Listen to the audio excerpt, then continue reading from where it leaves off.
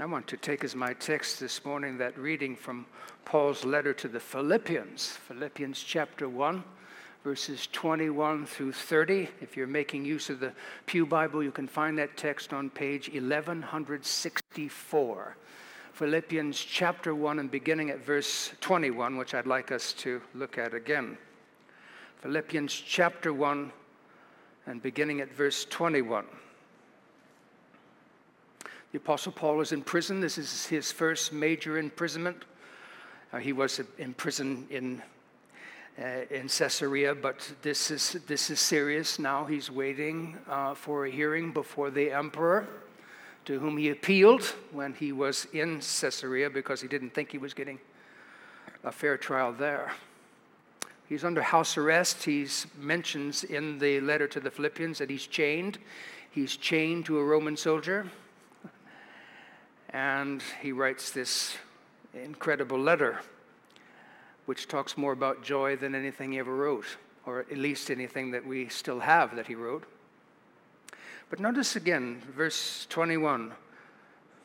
For to me, Paul says, to live is Christ, and to die is gain. If I'm to live in the flesh, that means fruitful labor for me. And yet which I shall choose, what between life and death, I cannot tell. I'm hard-pressed between the two. My desire is to depart and be with Christ, for that's far better. But to remain in the flesh is more necessary on your account. Convinced of this, I know that I will remain and continue with you all for your progress and joy in the faith, so that in me you may have ample cause to glory in Christ, because I'll be coming to you again. Only let your manner of life be worthy of the gospel of Christ, so that whether I come and see you or whether I'm absent, I may hear that you are standing firm in one spirit, with one mind, striving side by side for the faith of the gospel, and not frightened or fearful in anything by those who oppose you. Indeed, this is a clear sign to them of their destruction, but of your salvation, and both come from God. For it has been granted to you that for the sake of Christ you should not only believe in him, but also suffer for his sake, engaged in the same kind of conflict that you saw I had, and now hear that I still have.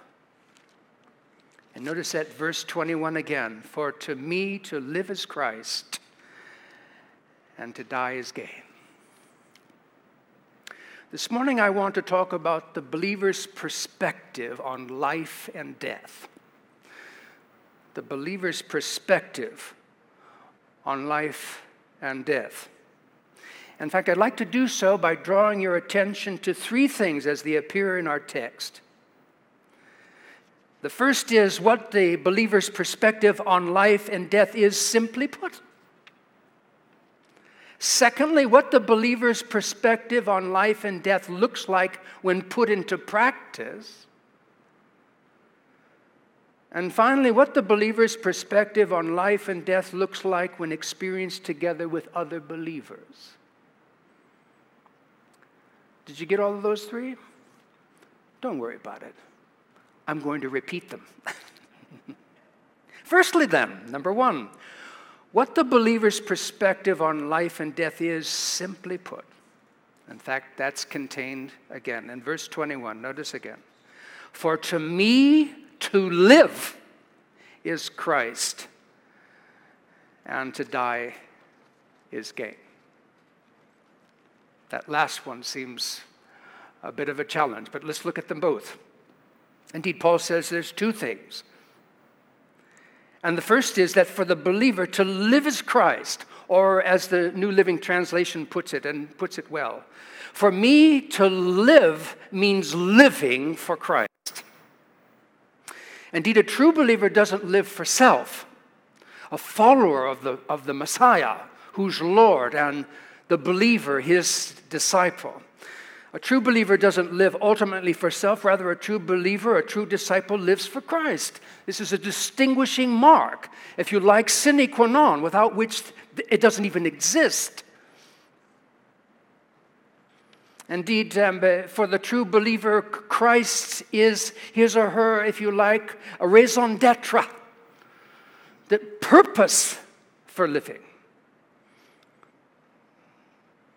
And so Christ is the reason for everything, so that all of life is related and measured by the quality of his or her relationship with Jesus Christ. I've always appreciated what A.W. Tozer wrote, because one might think that this is this is great. I don't know if I can make that kind of commitment or make that kind of sacrifice. But this is what Tozer said. Put Christ in his rightful place and 1,000 problems are solved at once.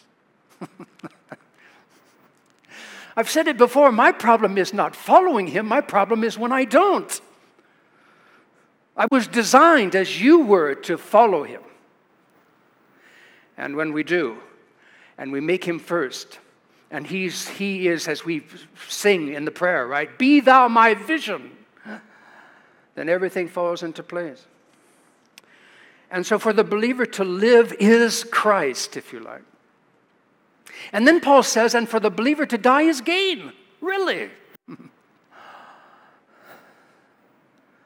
And this is so because for the believer to be absent from the body, which is what death is. In fact, the Greek word for death means separation. It's when my spirit arises and my body stays. To be absent from the body is to be present with the Lord,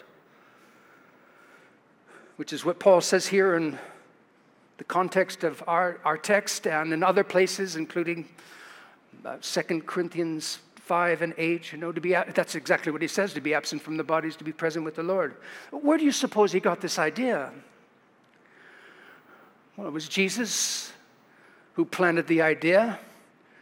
Do you remember that famous dialogue on the cross? And it's really interesting, if you had a harmony of the Gospels, to see all that's going on at the crucifixion in the Gospel of John and Luke and Matthew and Mark. And in Luke's Gospel, something is recorded that isn't recorded in the other Gospels. You're very familiar with it, I think. That dialogue between Jesus and one of the thieves that was dying next to him on the cross. And the thief said to Jesus, Jesus, remember me when you come into your kingdom. They're both dying. They'll both be dead by sunset. Jesus, remember me when you come into your kingdom. And Jesus said to him, truly I say to you, today you will be with me in paradise. To be absent from the body is to be present with the Lord. And so for the believer, death is gain. I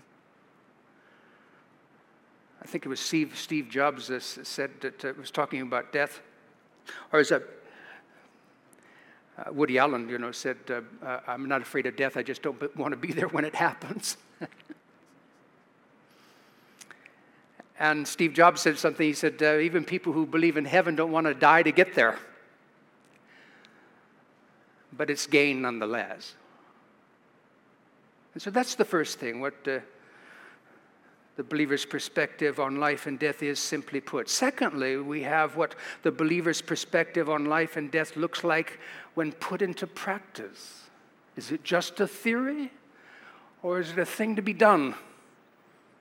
In fact, we do a lot of African Bible study around here. We just did it yesterday morning with the men. We have our book that we've been reading, and then we look at various different excerpts from the book, and we just explain it. It's very exciting.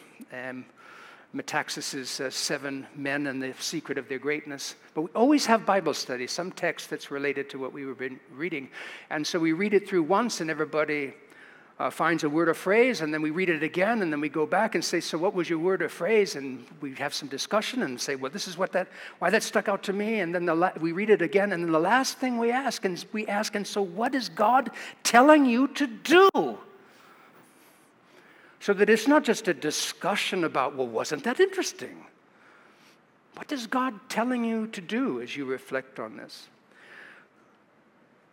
So what the believer's perspective on life and death looks like when put into practice. Indeed, notice again verses 22 through 26. Verse 22. If I'm to live on in the flesh, that will mean fruitful labor for me. More ministry is what he's talking about. And yet what I shall choose, I cannot tell. I'm hard-pressed between the two. My desire is to depart and be with the Lord, to be with Christ, which is far better. But to remain in the flesh is more necessary on your account.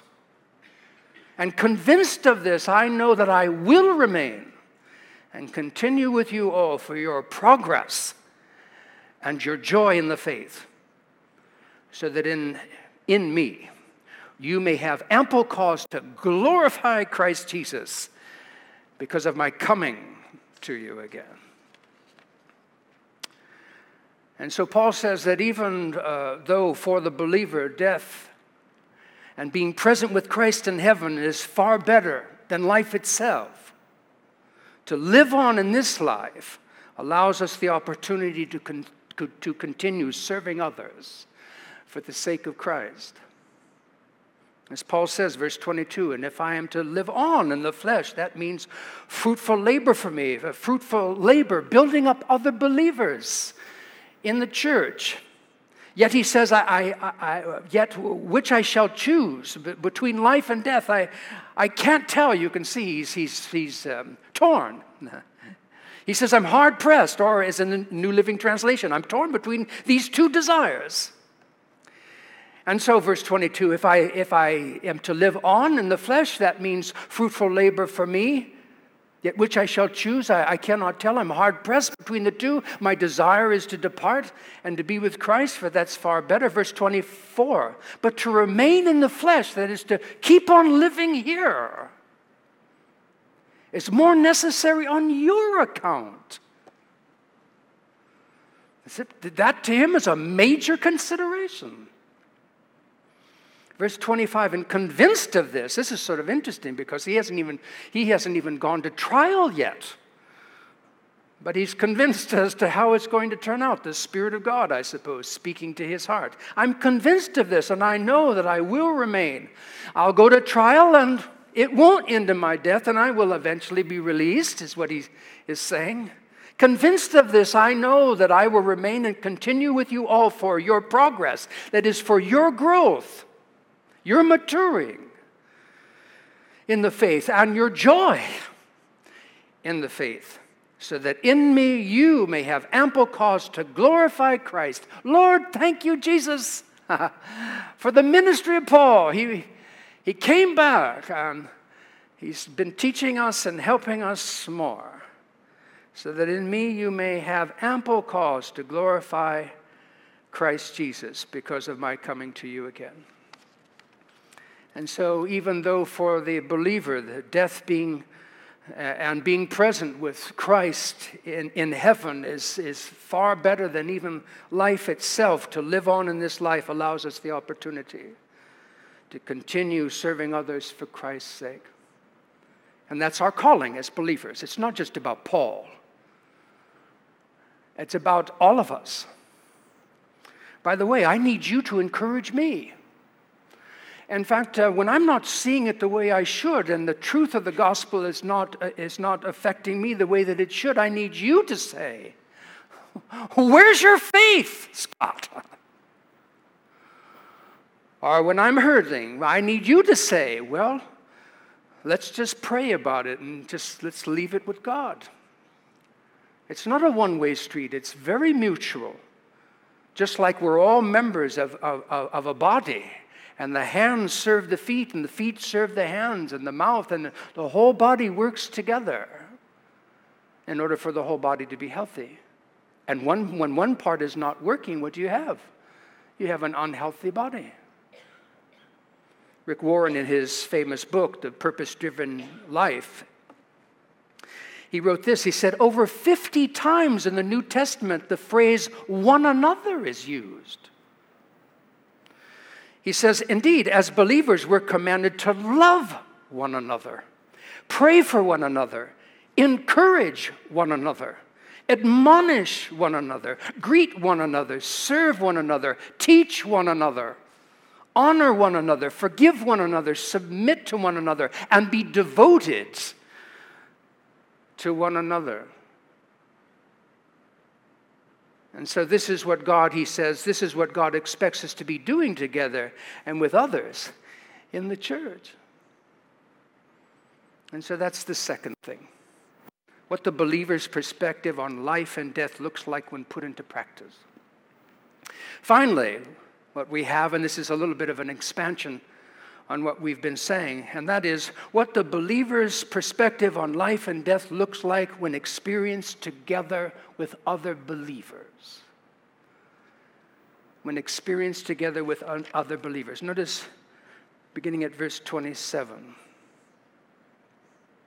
Only let your manner of life be worthy of the gospel of Christ, so that whether I come and see you or I'm absent, I may hear of you that you are standing firm in one spirit. He's talking to the group. With one mind. There's many of you, but you have one spirit and one mind, striving side by side each other for the faith of the gospel, and not frightened by anything, by your opponents. Indeed, your not being frightened is a clear sign to them of their destruction, but also a clear sign of your salvation, and both of them, destruction and salvation, come from God. Verse 29. For it has been granted to you that for Christ's sake, that you should not only believe in him, but also suffer for his sake, engaged in the same kind of suffering or conflict that you once saw in me, and now hear that I still have.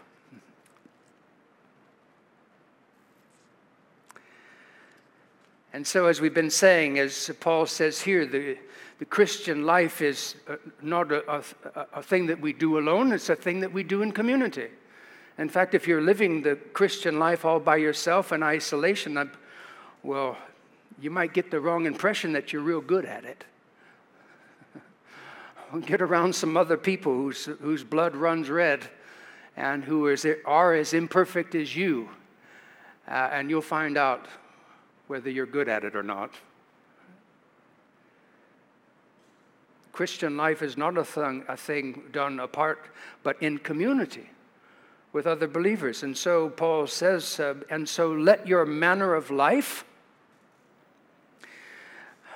and that's what we're talking about, our perspective on life, let your manner of life be worthy of the gospel of Christ. In fact, the word worthy here is axios in the Greek. It means equal. It oftentimes the word was used to describe an even scale. In ancient times, if you were buying something, you would put what you were buying in one dish on the scale, and then you would put what you were using to barter on the other side, and then when the scale was even, then you were even. And that's the word here. So what he's saying is, let your life be equivalent to or equal to the truth that the gospel tells, and be on display in your life, not only in words, but in your actions. So that somebody could say, after you share with them what the gospel says, that they could say, well, that makes sense because that's how you live. Verse 27. Only let your manner of life be worthy of the gospel of Christ. So, and then he says this, whether I come and see you or whether I'm absent, I want to hear something. So that whether I come to see you or I'm absent, I may hear that you're standing, that you're doing what I'm saying. That you're standing firm, which is, by the way, the very opposite of wavering and giving up. so that whether I come and see you or am absent, I may hear that you are standing firm in one spirit. There's many of you, but you're one in spirit.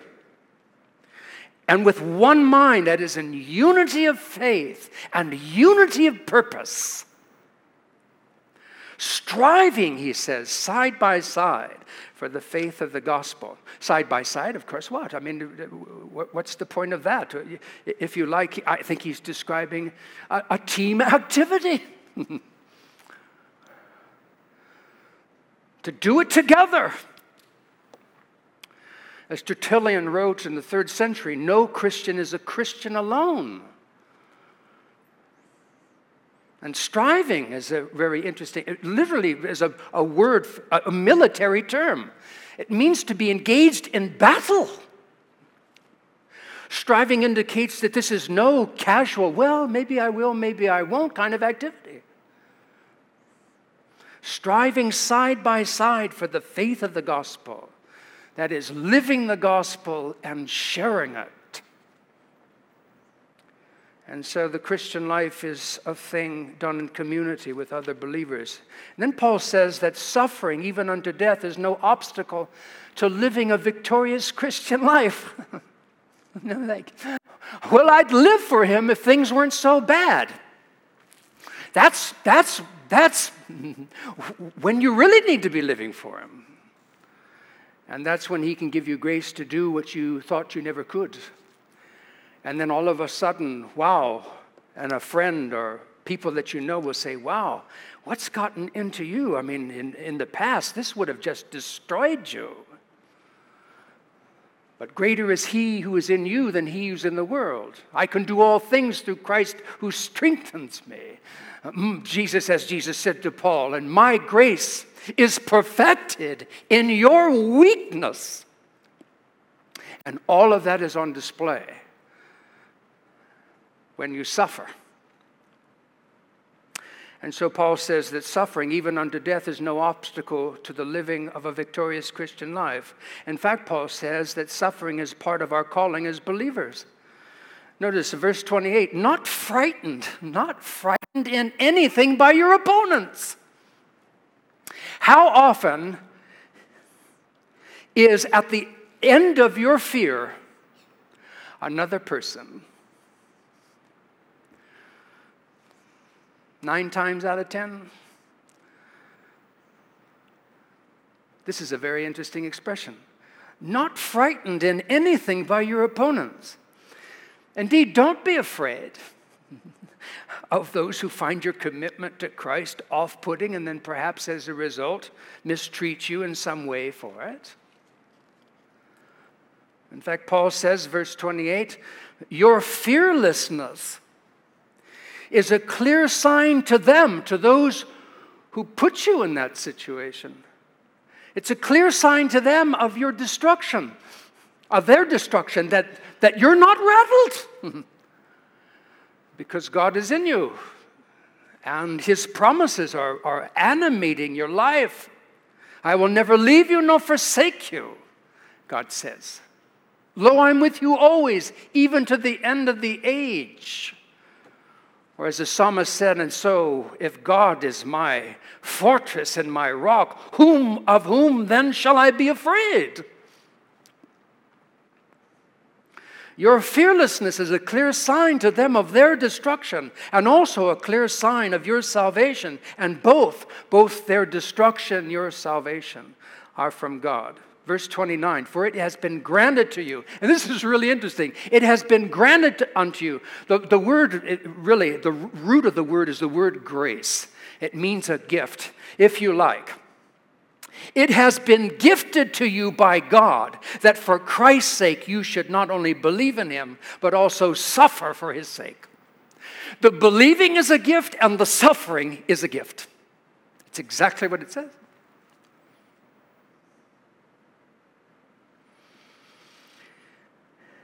For it has been granted to you that for Christ's sake you should not only believe in him, but also suffer for his sake, engaged in the same kind of conflict that you saw I had. In Philippi, remember Philippi? There was no synagogue there. They went down to the river, and Lydia was there. There was a prayer meeting, and so on and so forth. And then Paul and Silas were arrested, and they were beaten with rods, and they were put in the prison. And then the prison guard, the head of the prison, put their feet in the stocks, which is a form of torture. So they sit on their bottoms with their feet spread out on these stocks, and until all of that just sets in. Can you imagine the cramps and the pain? And then what does it say? And at midnight, Silas and Paul sang hymns to God, and the whole prison listened. Of course they did. But that's what he's referring to, his suffering in Philippi. You engaged in the same kind of conflict that you saw I had when I was with you in Philippi, and now you hear that I'm having in Rome. Richard Wurmbrand, the late founder of the Voice of the Martyrs ministry here in the United States, was a Jew, and he became a Christian and a Lutheran pastor. Some of you know about him. He was a pastor when the Nazis were in Romania, and then he was a pastor when the communists came. In fact, he jokingly said, well, the Nazis, who weren't as bad as the communists, they got us warmed up, so it wasn't so bad when the communists came. But he spent 14 years in Romanian prisons, first 3 years, and they let him out, and they said, now, Pastor Wurmbrand, you keep your mouth shut about Jesus and criticizing us because we don't believe in God and so on. Well, of course, he wasn't quiet, and so they arrested him, and he went back for another 11 years. But a quote from the magazine I read some time ago. He says this about him and his friends in the Romanian prison. He said, a number of us decided to pay the price for the privilege of preaching the gospel in the prison, which of course was strictly forbidden. So we accepted the jailer's terms, and it was a deal, he said. Notice the humor. In fact, it's a common characteristic, by the way, of the persecuted church.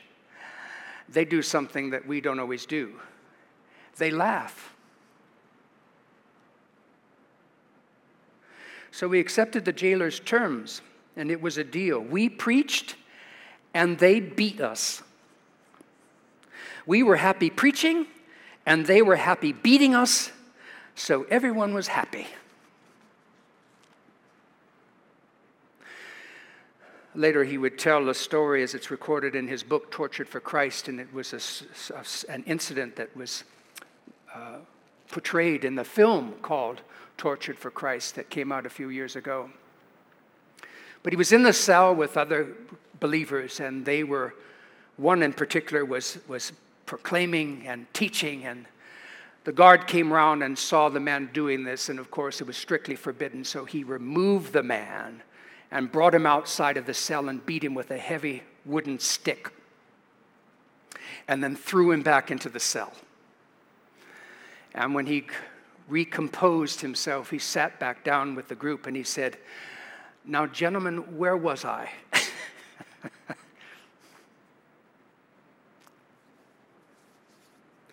That's the power of Christ in me.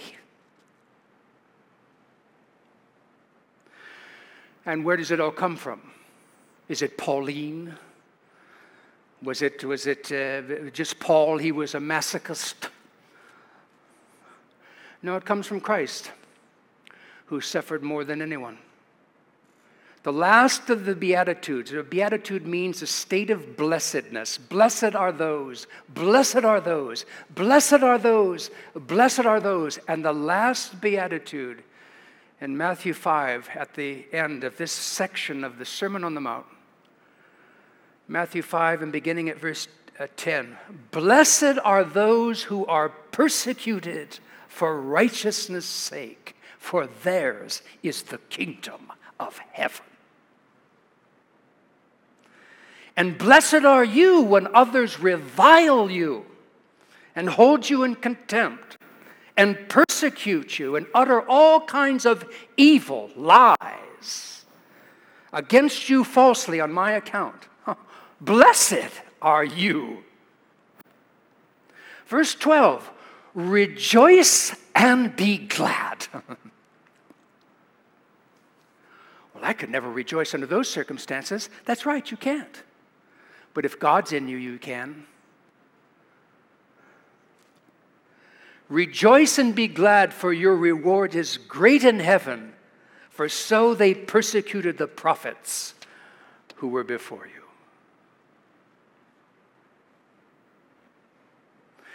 So what do you think? Does all of this describe your perspective on life and death? And if your perspective on life and death is not the perspective that comes from Christ and his apostles, from where does your perspective come? The believer's perspective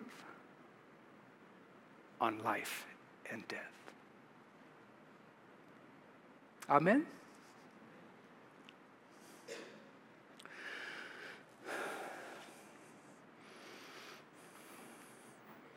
I suppose, Lord, it seems strange, because it is. It is strange, Lord. What we're describing here is strange. I mean, where do we ever see it?